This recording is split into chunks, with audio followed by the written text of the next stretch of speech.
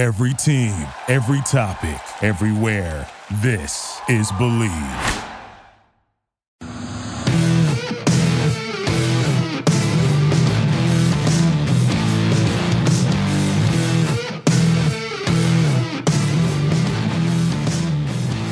What's better than this?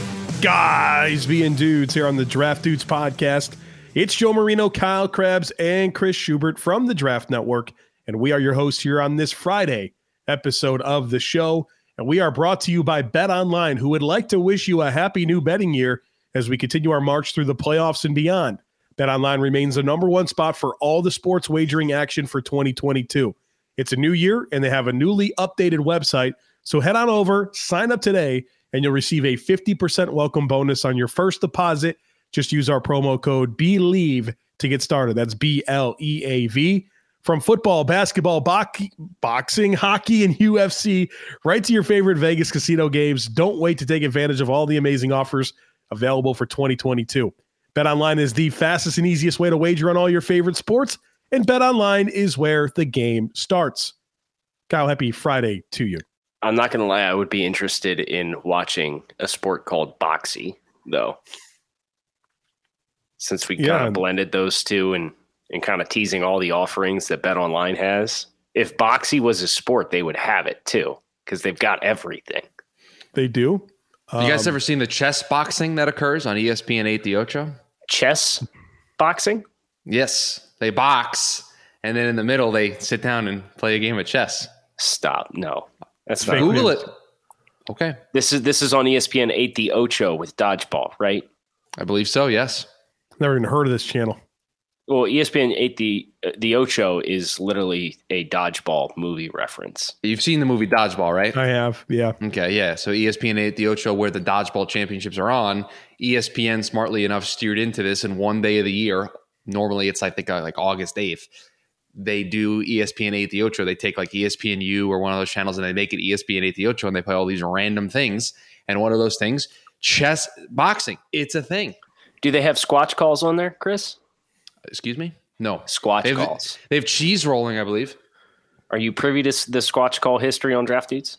I know of the lore, yes. But what was funny was squash calls was inspired by ESPN because it was during the pandemic when it first happened and all the sports stopped happening. You could tell like everybody was like, we're a sports channel. What do we talk about? And they had like some New York festival where everybody got together and did squash calls. And that was the genesis of, so ESPN, naturally, I would assume if you're going to lean into this, put squash call competition on ESPN 8 The Ocho on August 8th, please. And thank you. I'll tell you who wouldn't succeed at squash calls. Joe Marino. Yeah. Struggle with them for sure. All right. So anyway. Yeah, we're going to talk football players the rest of the way here. Some deep dive conversations. We've got a couple of players queued up. We'll see where the podcast takes us today. Kyle, would you like to go first?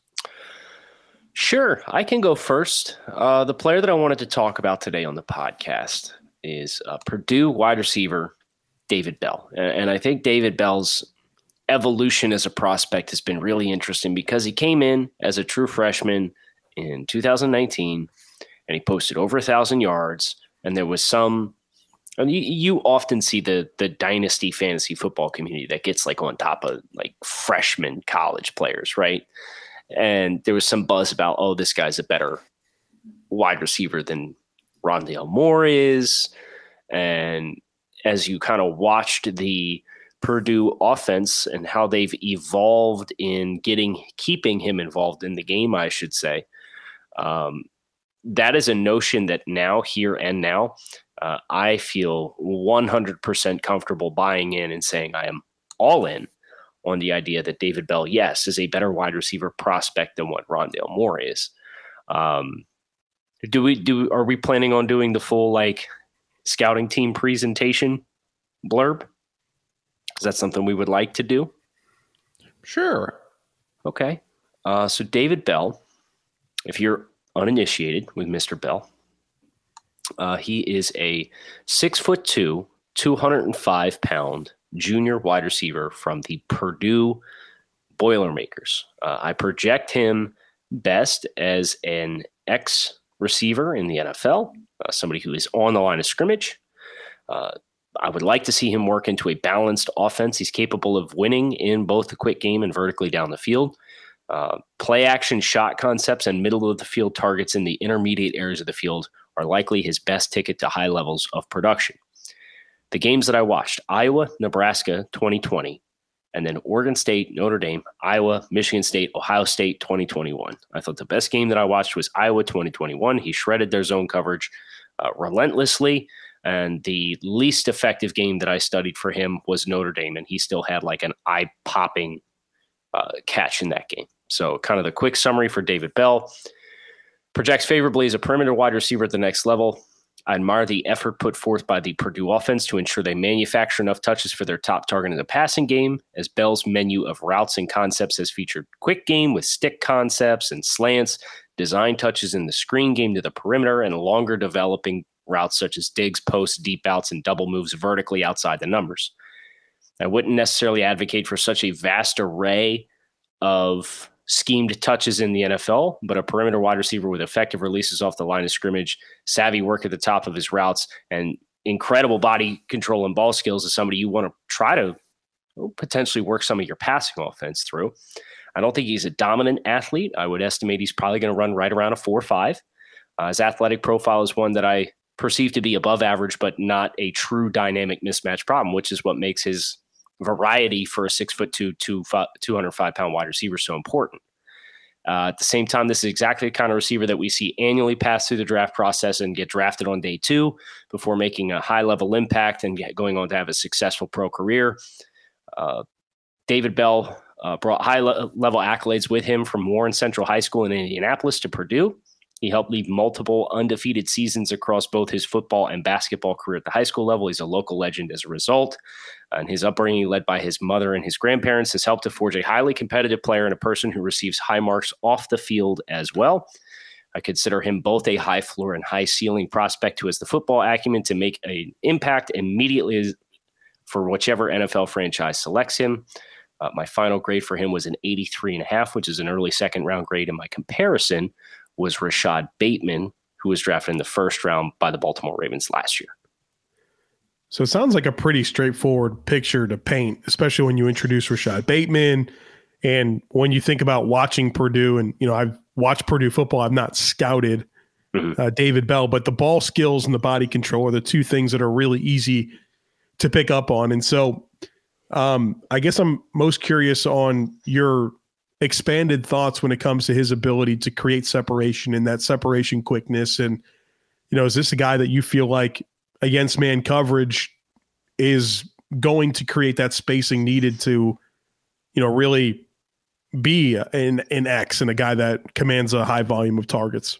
Yeah, so I think what I'd like to do here is work through a couple of the traits with the notes that I have, specifically route running and separation.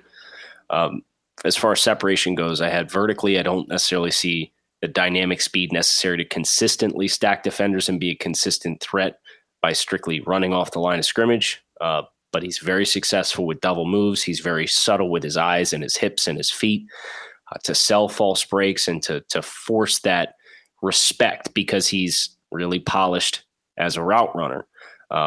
When he's working routes that have hard breaks, I suspect that's where you'll see him more consistently break free as compared to just trying to run past guys. Route technician who affords no shortage of a variety in his routes, ample head fakes, double moves, stutter steps, adjusted stems, working against leverage and then folding back underneath of it once he's manipulated your hips. He was a killer at the college level against both man and zone coverage and wins to all levels of the field in the college game. His releases are effective.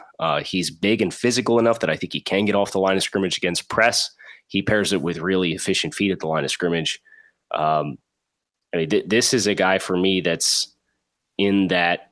I know Terry McLaurin was a third-round guy, but he's in that same perception for me as a player. And I think where Terry kind of has a leg up over him is Terry ended up coming out and running like a 4.3.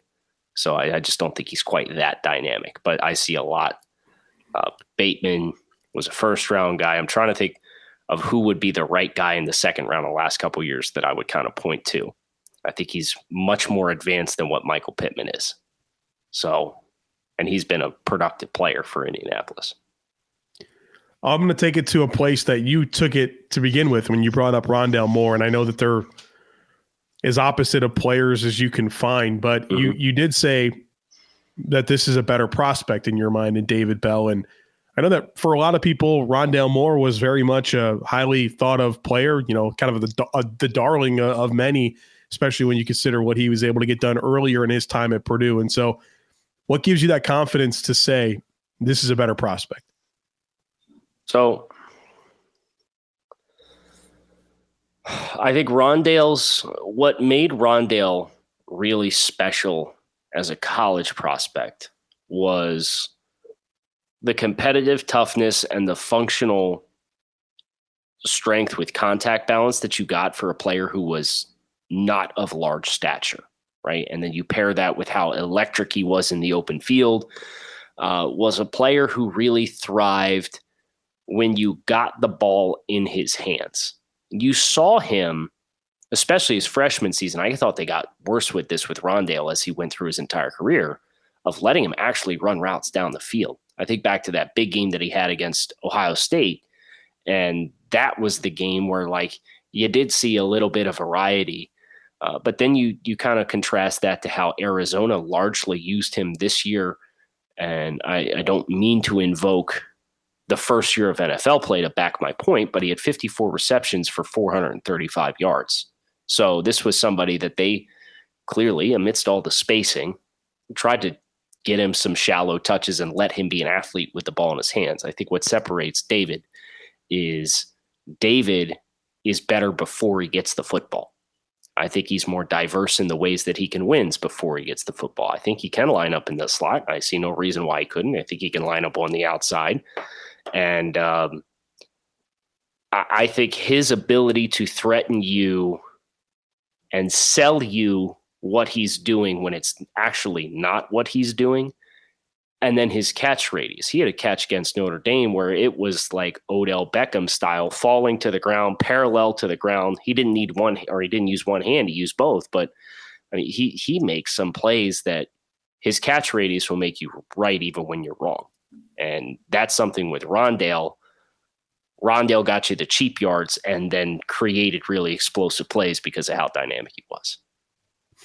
Last question I'll ask you about David Bell is not necessarily the one landing spot, but what are some of the landing spots that come to mind for you that you feel like would get the most out of David Bell and can really give that team what they need in terms of this type of player that's missing from their offense? So I think there's two different levels that I think you can take this. You can look to teams that need somebody who's not afraid to go over the middle, just like Rashad Bateman wasn't at Minnesota, and catch a lot of tough throws in traffic and know that he's going to bring those catches in. Teams that are looking for middle of the field production and just need help. But there's also the competitive toughness dynamic with him that I think really pops. His effort in both the run game and the screen game was excellent. So I think about the Shanahan offenses, right? And one of the prerequisites to the Shanahan, the McVays of the world, the Kyle Shanahans of the world, those wide receivers need to be physical and help in the run game as well. And I think that is a really good selling point for David Bell to point to and say, look at the effort I'm putting forth on screen game when we're outside and we're getting quick touches, and you need somebody to step down on a safety. So I think those kinds of offenses could really help him pop in the same way that he's not as big as Brandon Ayuk. I don't think he's as explosive as Brandon Ayuk, but that kind of role for him, I think, is one that I could get really excited about him being in.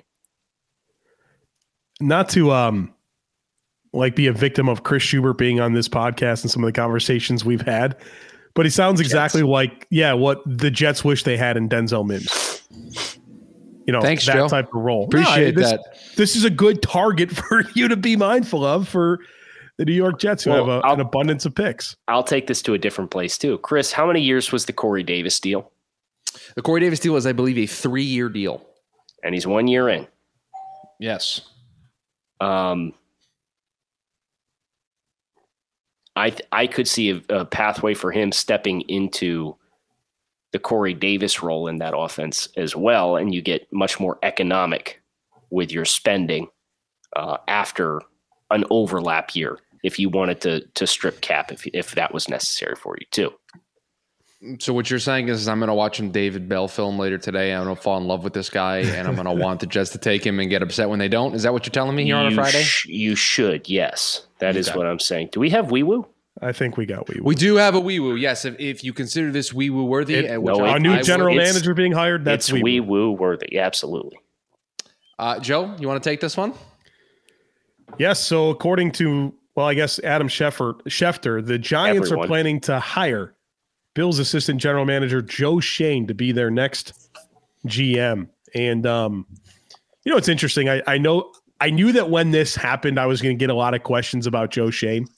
I've already had different requests from Giants people to come on and talk about Joe Schoen. And here's what I could say about him. And it's difficult, right? When you have front office personnel that aren't necessarily forward speaking, it's hard to really know what type of impact they've made in the organization. But I can tell you every single time that I've ever seen Brandon Beane, and it feels like we cross paths a fair amount whenever we're on the road going to games or, different events, Joe Schoen is right there with him. These guys are attached at the hip. And so everything that Brandon Beane's been able to accomplish in Buffalo, Joe Schoen has had a front row seat to all of it. And I think that's something that you should like about Schoen and his prospects coming over to take over the New York Giants. And he's got his hands on a couple of high first-round picks this year to help build this football team. And so I think there's a lot to like. I mean, he's got to do his own thing. He's got to prove himself in this role. But his exposures to this point, I think, are exactly what the Giants need in terms of coming in and righting the ship there. So, Joe, what does this mean for, in your opinion, the Giants head coaching search? Does this kickstart more Brian Daboll speculation? What's interesting to me is if Brian Daboll does go with Joe Schoen, it will answer some of the unanswerable questions that we have about Brian Daboll in terms of, all right, can this guy truly be the CEO of a football team? And that's not a slight on Brian Daboll. We just don't know, right? This guy's a long-term offensive coordinator, and we talk so much about how it's, X's and O's and cool plays and scheme and all that stuff is fun, but it really comes back to leadership. Joe Schoen knows Brian Daboll, right? So he can envision him in that role to be the leader of the football team. And so I guess it says something both ways. If they bring him in to be their head coach, then it's a very resounding yes in terms of their comfort in him being a true leader. But if they don't, then you kind of wonder if, all right, is Daboll just one of those guys that's a really good coordinator that's not necessarily head coach material? That's kind of where I go with it. Well, it also could mean that Daboll looks at the Giants' opportunity and says, that's not the one for me, too. Which he's done. That is a scenario where he looks at Daniel Jones and he looks at the way that team is currently structured and he goes, listen, I got a pretty sweet gig right now. That's not the one I'm leaving for. That is a realistic outcome. Maybe so. Yeah, it's a good angle to bring up. So it felt like a lot of this had to start happening, right? Because the Senior Bowl and the Shrine Bowl are in a week and a half. Yeah. You got to scout. Right. You got to have, and they're coming into today were 4 GM vacancies across the entire league. Yeah. You got to get it together. We got to get the ball rolling here, guys. Yeah. And you can't, a lot of these, I know the Giants head coaching search has kind of been buckled down by not having a general manager. So it'll be interesting to see. And I know, I believe it was Jordan Renan of ESPN with the Giants has reported that Brian Flores, his top choice is the New York Giants. I believe he's also reported that Brian Daboll's top choice would be the New York Giants. And those dots starting to connect there may start to push that. So we will see what happens with the Giants, but it feels like there's kind of a log jam all around, right? Like everybody's waiting for the first shoe to drop, and this maybe is the catalyst that starts that process and starts some of these hirings to get rolling. Exactly. We still need GMs in Minnesota. We need a GM in Chicago. Las and Vegas. Where's Las Vegas? Those are the three spots we need general managers. The last thing I'll say on this from the Bills side of things is this is now the second member of the front office since I guess it was May or so when Dan Morgan left to be the assistant GM in Carolina. And I have Joe Shane as the GM in Houston, or excuse me, in the New York Giants. And so I guess this is what comes with having success, is that people want a little piece of that to try to recreate. It's only just begun. So as the Bills, but then, I mean, they've had other guys on their staff. Brian Gaines on their staff, who's already been a GM in Houston. He kind of got a raw deal there. He did. Lake Dawson's had GM interviews. You got two coordinators getting interviews. And so the challenge is going to be back on Buffalo to prove that they're not just built to win under their current structure, but that they are a place that can continue to groom and develop front office personnel and coaches. Cause that's going to start getting plucked more and more. Hey, Joe, I know we got to get Tyler Smith in, but I have one more question for you. Yeah. Is there any reality that you can envision where Brian Daboll leaves and Ken Dorsey is not the replacement as the offensive coordinator? Do you see any way that Ken goes with Brian to wherever his next destination would be? Well, I think Ken Dorsey might have that choice, right. But how do you not choose to stick with Josh Allen and the Bills as opposed to anywhere that he would go with Brian Daboll? And so I think that works very much in his favor to for the Bills to keep Ken Dorsey if they want to. The other name there is Chad Hall, the receivers coach, who has a lot of fans when it comes to potential offensive coordinator down the road. Which it could be Ken Dorsey got promoted to passing game coordinator this offseason. And so the line of thinking could be Ken Dorsey goes to OC, Chad Hall becomes a passing game coordinator. Right. So I'm sure that's what Buffalo would love to do. But Brian Daboll might say, all right, Chad Hall, you're coming with me if I can't have Ken Dorsey. Right. You want to be the passing coordinator, or do you want to be the offensive coordinator? Yeah. And you've made this point a lot in your endeavors talking about coaches and assistants. Brian Daboll has a lot of experience in a lot of different places. And to his credit, he detached himself from the Belichick tree, right, a little bit, and went to some other spots. And so his inventory and exposures to other assistants to be able to fill out his staff is going to be pretty good. All right. We ready to talk about Tyler Smith? Joe, are you ready to talk about Tyler Smith is the real question. We might need to do another podcast after this because Daniel Jeremiah just dropped a mock draft, and it's a little wild. Oh, geez. Bonus content, potentially. All right. Stingley falling out of the top 10 is just a teaser. Woo! Kayvon Thibodeau not in the top 3. Teaser. Woo! Okay, just that's it. Keep it there. Give us some extra content, okay? All right. Tyler Smith, we're going to do this. And yes, this has been a journey, right? Because I feel like I've been in on Tyler Smith since the summer, just kind of waiting for this guy to declare. And then he never made an announcement. And we finally get the official underclassmen declaration list from the NFL. And guess whose name's on there? Tyler Smith. And so he is in, and he is a really, really fun football player. So I'll break him down for you. He's the left tackle for Tulsa. 6'0", 4'6", 332. He's a big boy.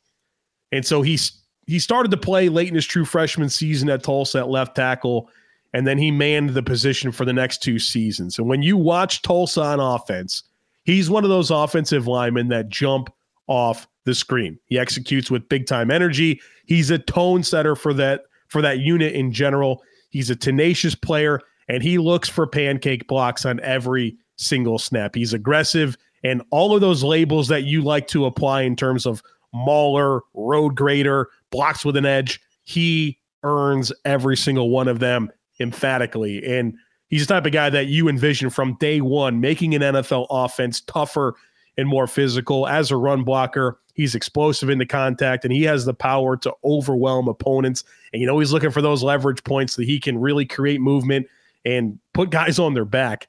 as a pass blocker. He's extremely aggressive. He likes to get hands on early. He's a wall once he gets the clamp set. And, you're not going to go through Tyler Smith. Now, here's the thing about Tyler Smith. Big, physical, powerful, aggressive, has the right mindset. He's got to find some better technique from his feet to his hands. When you talk about his hands, the punch timing, the placement, it's all erratic. Sometimes he's punching air. His hands get wide. They're all over the place. And then his feet they're not synced up with his upper body. And it leads to some issues with guys. Once they can work to his edges, he can be kind of slippery because he could be a little bit late to engage his feet or tardy, and they're unresponsive when they need to be more engaged to stay square. And then when you look at this aggressive level of play that he brings to the table, it kind of reaches some frenetic levels, and he's a little out of control, and it takes away from his power and ability to sustain blocks. So I like the way this guy's wired. He's got a lot of unteachable stuff that you love. I think the challenge ahead is to continue this aggressive mindset that makes him so appealing, but find some control and technique to go with it. And if it does, this guy's going to be an impact starter. I like him best at guard.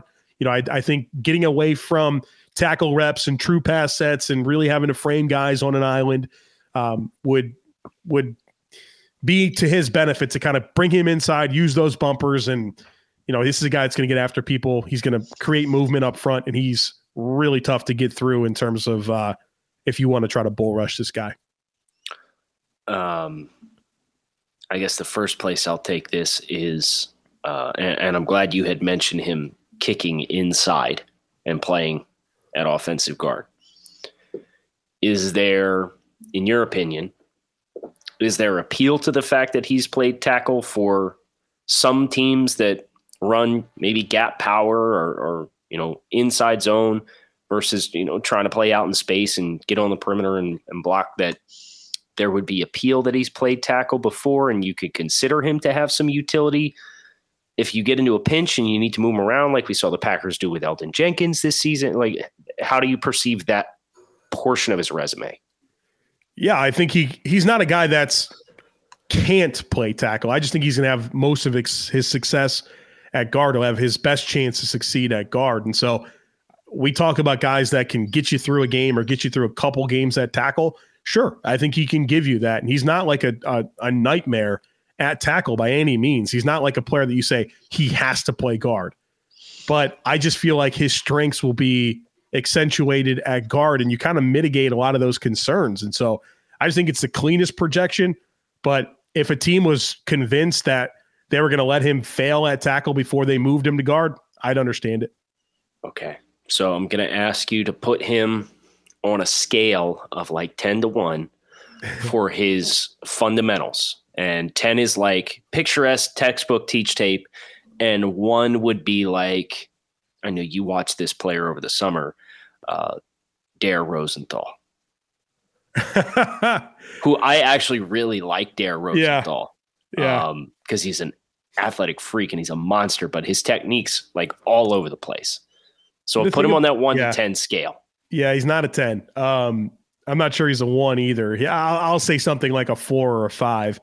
And the thing about Tyler is he is so strong and powerful and has so much mass that if he gets his hands on early and sets the clamps, like, you're not going to be aware of any of his technical issues, right? Because it's just going to be game over for that defensive lineman. But, if he's going to have to take a true pass set and really frame blocks and be challenged by guys that can read his set and understand how to attack him, that's where you're going to start to see some of those issues that I talked about, or, even when he's run blocking, just kind of getting out of control a little bit. So he's not a textbook guy, but he's, like I said, he's got so many unteachable things that you just love about offensive linemen that if I'm an offensive line coach, I think this is something I've said about him. I am pounding the table because I want my hands on this guy, because I feel like if I can get the technical side down to go with the unteachable stuff, I've got an absolute killer at guard. Oh, this was an absolute killer of a show. I cannot wait for next week. Maybe we could touch on DJ's mock, in which, Joe, you haven't seen it yet, have you? I have not. I've been dialed in. Wait until you hear the Panthers drafted another corner at 6. No, they didn't. they sure did, Joe. Even if they don't re-sign any of these corners, if they let Dante Jackson and Stephon Gilmore walk, they still have Henderson, Bouye, it's time to go. We got to roll out of here for the weekend. We hope you guys have a great one. Kyle Krabs, Joe Marino, Chris Schubert. Thanks as always for listening to Draft Dudes Podcast. We'll talk to you again on Monday. Thank you for listening to Believe. You can show support to your host by subscribing to the show and giving us a 5-star rating on your preferred platform. Check us out at Believe.com and search for BLEAV on YouTube.